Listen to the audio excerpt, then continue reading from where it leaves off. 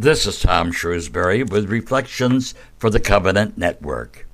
I think real success is having a goal that is worthwhile and spending your life doing your very best to reach that goal. Well, today I'd like to tell you the story of a man who fits that example. It wasn't easy to achieve his goal, but he never stopped in his quest. And what was his title? What was he known as? What was his job? He was a doorkeeper. That's right, a doorkeeper. Well, maybe we better start at the beginning. His mother and father were both immigrants to the United States from Ireland back in the 1800s, when many thousands flocked to this country seeking a better life. Young Ellen Murphy came with her widowed mother and brothers and sisters and settled in Boston. And a few years later, Barney Casey came to the United States from Ireland with his brother, looking for a better life. A few years later, Barney and Ellen met and eventually married and moved westward to try their luck at farming. Starting with 80 acres in a small cabin, Barney was a hard worker, and as more children arrived, he would acquire more land and build bigger houses. They would eventually have 16 children, but our story focuses on the sixth child, named Bernard Francis Casey. Now, prayer was an important part of the Casey household, especially after the diphtheria epidemic that claimed two of the children and left young Bernard Francis Casey with a squeaky little voice that would last throughout his lifetime. And as the children grew, their parents made certain that their Catholic faith was the mainstay and center of their lives. There was the daily family rosary, and the rosary also became an important part in the life of Bernard Francis Casey. One night after young Bernard Francis had been toiling extra hard on the farm and was practically on the verge of exhaustion, he crawled onto his bed and, with a sigh, remembered he hadn't prayed his rosary that day. Oh, well, God will forgive me one day, he probably thought, but a second thought wouldn't allow him to go to sleep without praying his rosary. To him, God always came first. So he popped out of bed and, kneeling by his bedside, he prayed his rosary and then went to bed. He would recount many times the dream that he had that night. He dreamt that he was dangerously suspended over an open fire, with the flames bursting upward. Only the fact that he was holding on to something kept him from being lost in the flames. And looking upward, he saw that it was a rosary that he was holding on to that saved him. Well, that might be a little lesson for you and me, too. Well, the years were passing and the children grew to adulthood. One of the older boys, Maurice, decided that the priesthood was for him, and off he went to the seminary. And Bernard Francis, often called Barney after his father, harbored the thought that just maybe he too could become a priest. But there was to be a problem. Maurice had a nervous condition that interfered with his studies, and he ultimately returned home. Well, young Barney Jr. immediately felt that if Maurice, to whom he would look up to, couldn't make it, well, there wasn't much of a chance that he could make it either. When young Barney was growing up, schools were few and far between, and while he had graduated from grade school, the situation was such that he had not attended high school. And as time went by, and we know that in business there are tough times, and certainly that holds true to farming, and during one of the rougher times, young Barney thought, well, if he struck out on his own, that would be one less mouth to feed, plus he could help his family. So, seeking to help his family by working as a lumberjack and even as a prison guard, young Barney tried to do his best. Sometimes later, he took a job as a trolley conductor, and one day he came upon a horrible scene in the street that caused the trolley to have to stop. In the street, there was a young woman who had been killed viciously, stabbed to death by a young sailor. Well, the scene of man's inhumanity to man had a life-changing impact on young Barney. An ungodly act made him want to make a difference, and he decided that indeed the priesthood was his means to make a difference. He met with a holy priest who recommended a seminary in Milwaukee. He applied and was accepted. But there were problems, even at the beginning. Since he had not graduated from high school, the now 21-year-old Barney Jr. had to attend 4-year high school classes, starting with 13 and 14-year-old boys. But he persevered and was finally admitted to the college and maintained a barely passing average. The courses were particularly hard because they were given in Latin and German, obviously languages he never spoke. While his difficulty was in grasping classes in foreign language, his professors recognized his spirituality, his kindness and consideration, as well as leadership. But even with his many positive qualities, at the age of 25, young Barney was sent back home. He met again with his spiritual director and still believed that he had a calling for the priesthood, and was given the names of several other religious orders that he might consider. Then, while attending Mass on the Feast of the Immaculate Conception, he was struck with a feeling that the Blessed Mother was speaking to him and directing him to the Capuchins in Detroit. Well, his mind was now made up. He arrived at the St. Bonaventure Monastery in Detroit on a snowy Christmas Eve in 1896, and in mid-January of 1897, he was clothed in the brown habit of the Capuchin order and was given a new name in honor of St. Francis Solanus. And since there was already another friar at St. Bonaventure's named Francis, the order was reversed, and he now answered to the name Solanus. And that was the end of Bernard Francis Casey, but the beginning of the story of Solanus Casey. Now, Solanus Casey and those in his class would be sent to the St. Francis Monastery in Milwaukee, the major Capuchin seminary. But to his horror, many of his classes were again in German and Latin. Even though he worked and studied hard, his grades were barely passing, but his superiors recognized in him surely a mountain of holiness and spirituality. Now, there were 6 men in his class. 3 had good or average passing grades in academics, and 3 men, including Solanus, had only marginal grades, and this presented a quandary to the seminary. But then it was decided that the latter 3, which included Solanus Casey, would be ordained to become what is known as simplex priests, which means they are not given the faculties to hear confession and give absolution or give doctrinal sermons. But Solanus was ecstatic and not resentful of the limitations that were imposed on his priesthood, because as he viewed it, it was God's will. And since Solanus had made it, he was now an example to his brother Maurice, who, well, he returned to the seminary, and he too was ordained. And so the story of Solanus Casey was now beginning. His first assignment was in Yonkers, New York, where, as a simplex priest, he was given several minor responsibilities, including that of the doorkeeper. Not disappointed with his assignments, but rather overjoyed, because this gave Solanus the opportunity of coming in personal contact with people who needed help.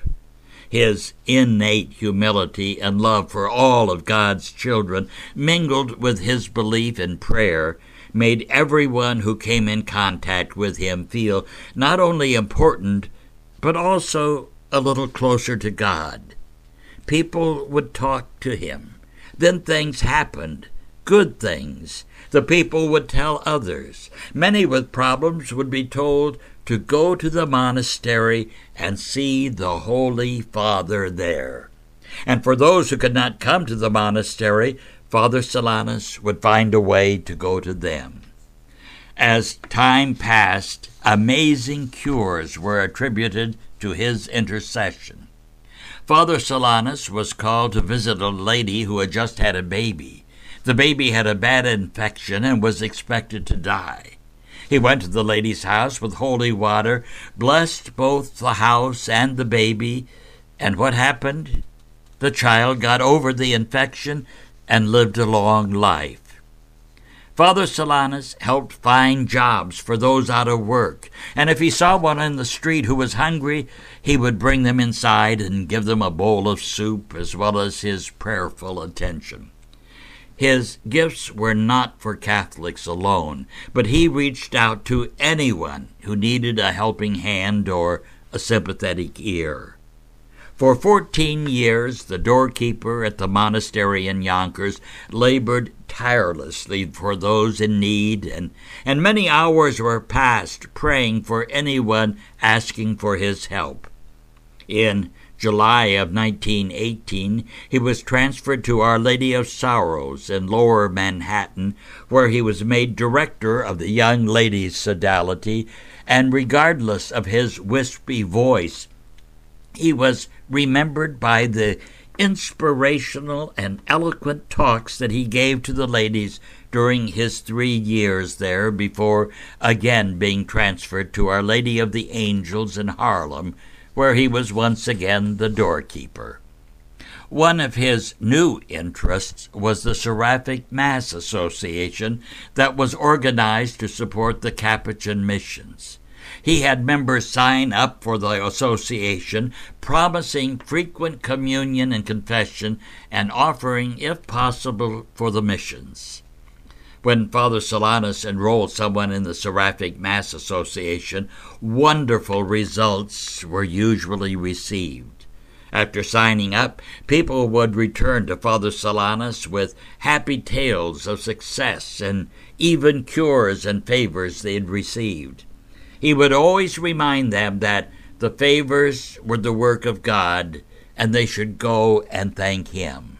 And now more and more people were seeking him out for his counsel and advice as his reputation grew as a source for the healing of the body, the spirit, and the mind.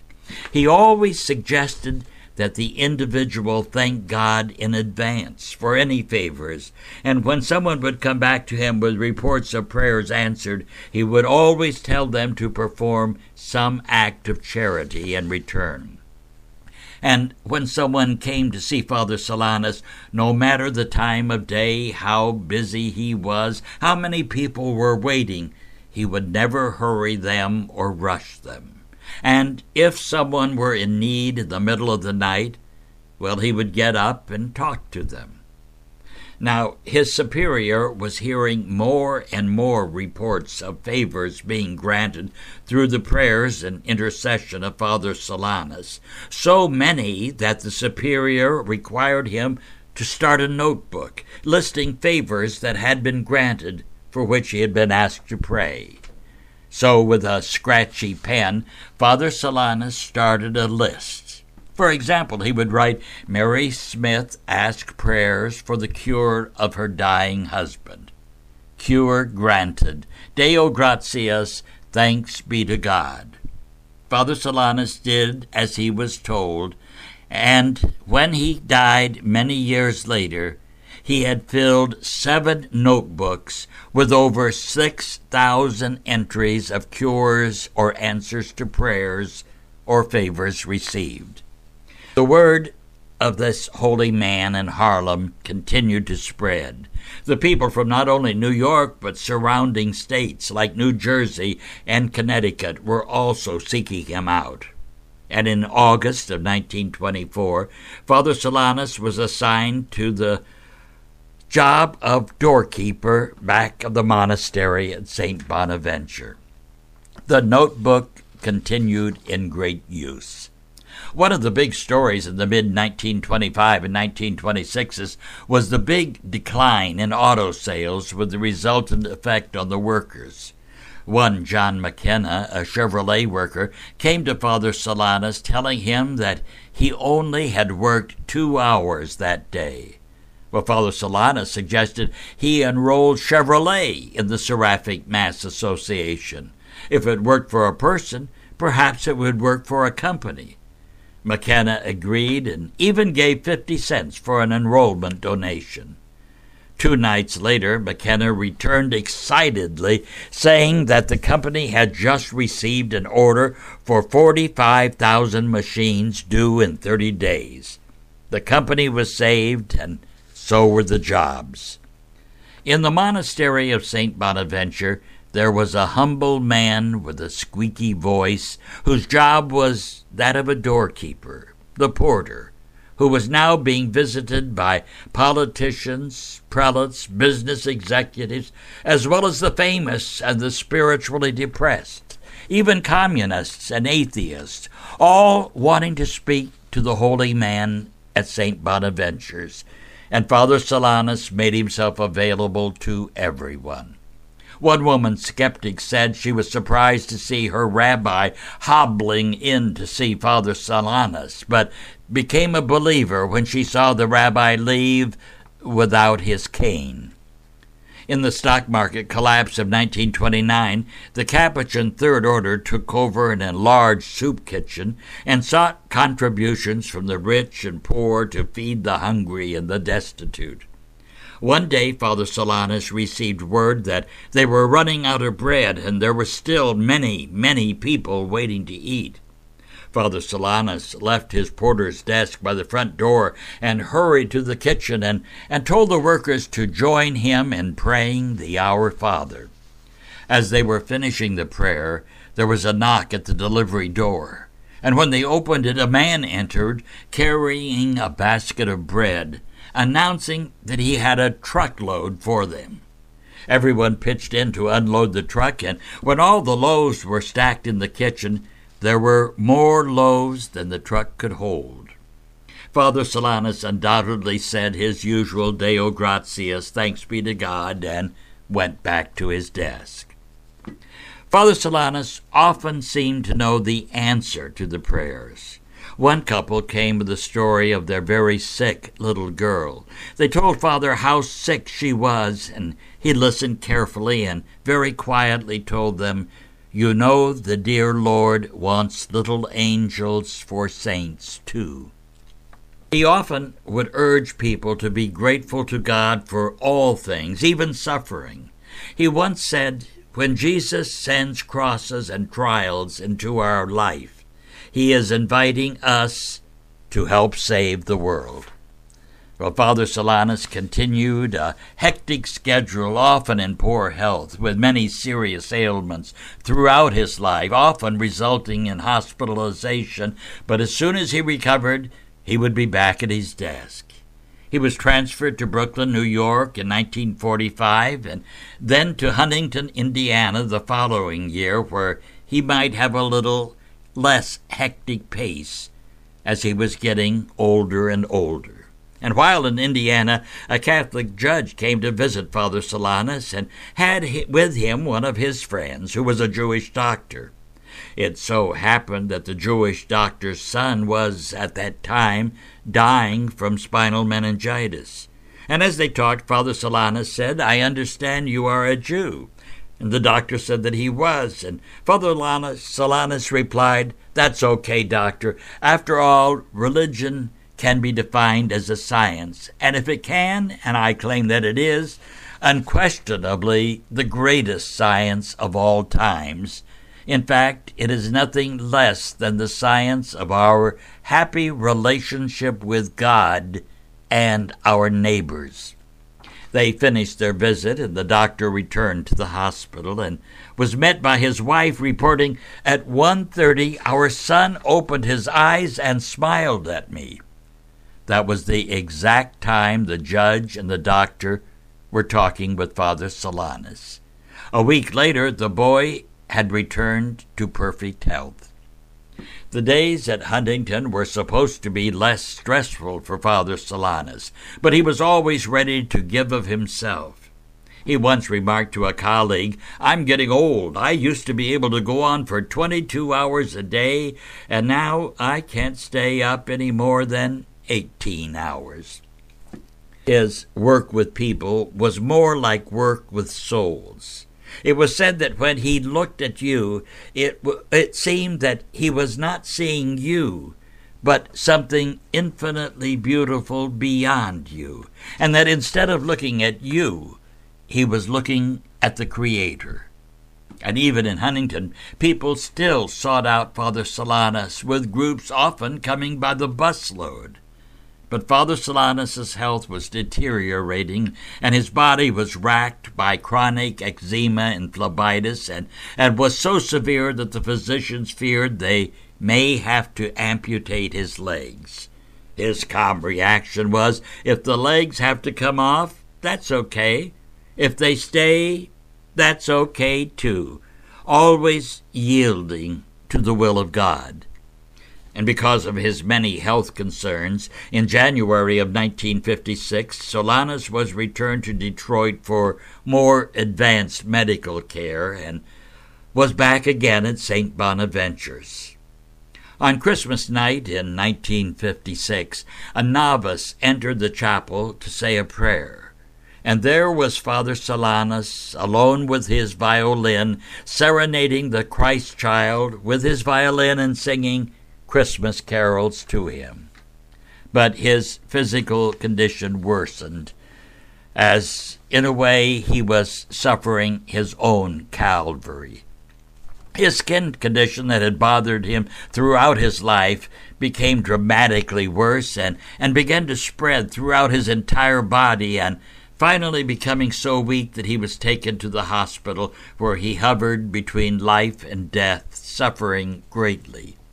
One of the brothers remarked, "You must be in great pain," to which Father Solanus answered, "Would to God that it were 10,000 times worse, so that I would have something to offer God in thanksgiving for his great love and mercy."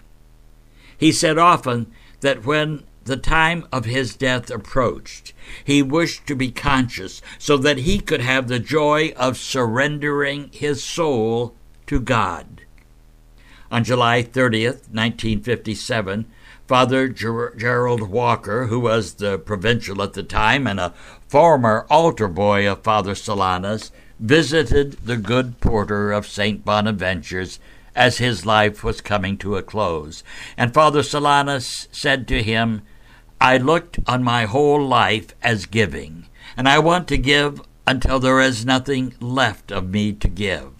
So I prayed that when I die, I might be perfectly conscious, so that with a deliberate act, I can give my last breath to God." The following morning, around 11 o'clock, one of the sisters was bathing his body of sores, and Father Solanus was mumbling quietly. But then suddenly he raised himself up in bed and with a strong, clear voice proclaimed, "I give my soul to Jesus Christ." And Father Solanus then made this world a little poorer.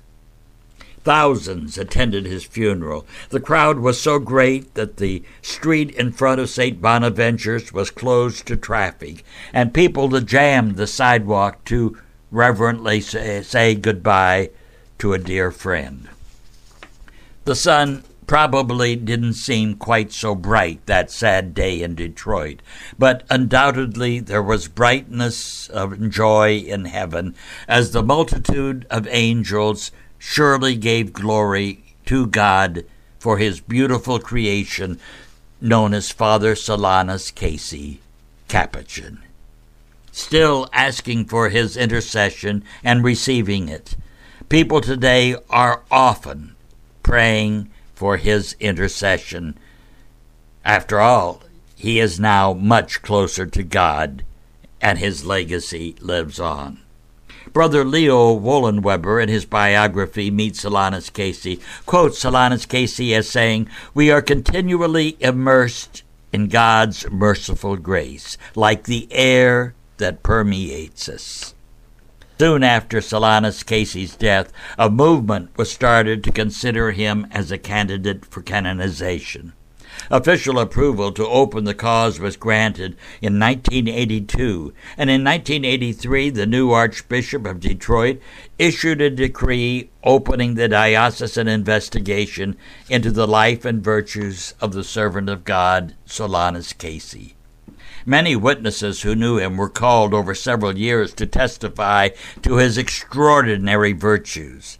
The witnesses included priests, religious, and lay people. And on October 13, 1984, with the investigation completed, over 36,000 typed pages of testimony were presented to the Congregation for the Cause of Saints. And on July 11, 1995, cardinals and bishops met with Pope John Paul II for the promulgation of the decree of heroic virtue, bestowing on Father Solanus Casey the title of Venerable on the path to sainthood. You can obtain more information on the life of the Venerable Solanus Casey by going online at www.solanuscasey.org. I believe the life of Solanus Casey was God's gift to us with a very special message. Solanus Casey showed us we don't have to move mountains. Sometimes it is in the small things we do with our lives that enable us to sow the seeds that produce the most beautiful blooms. And just perhaps it is fitting that we continue to refer to Father Solanus Casey as the doorkeeper. The doorkeeper to heaven, that is. This is Tom Shrewsbury with Reflections for the Covenant Network.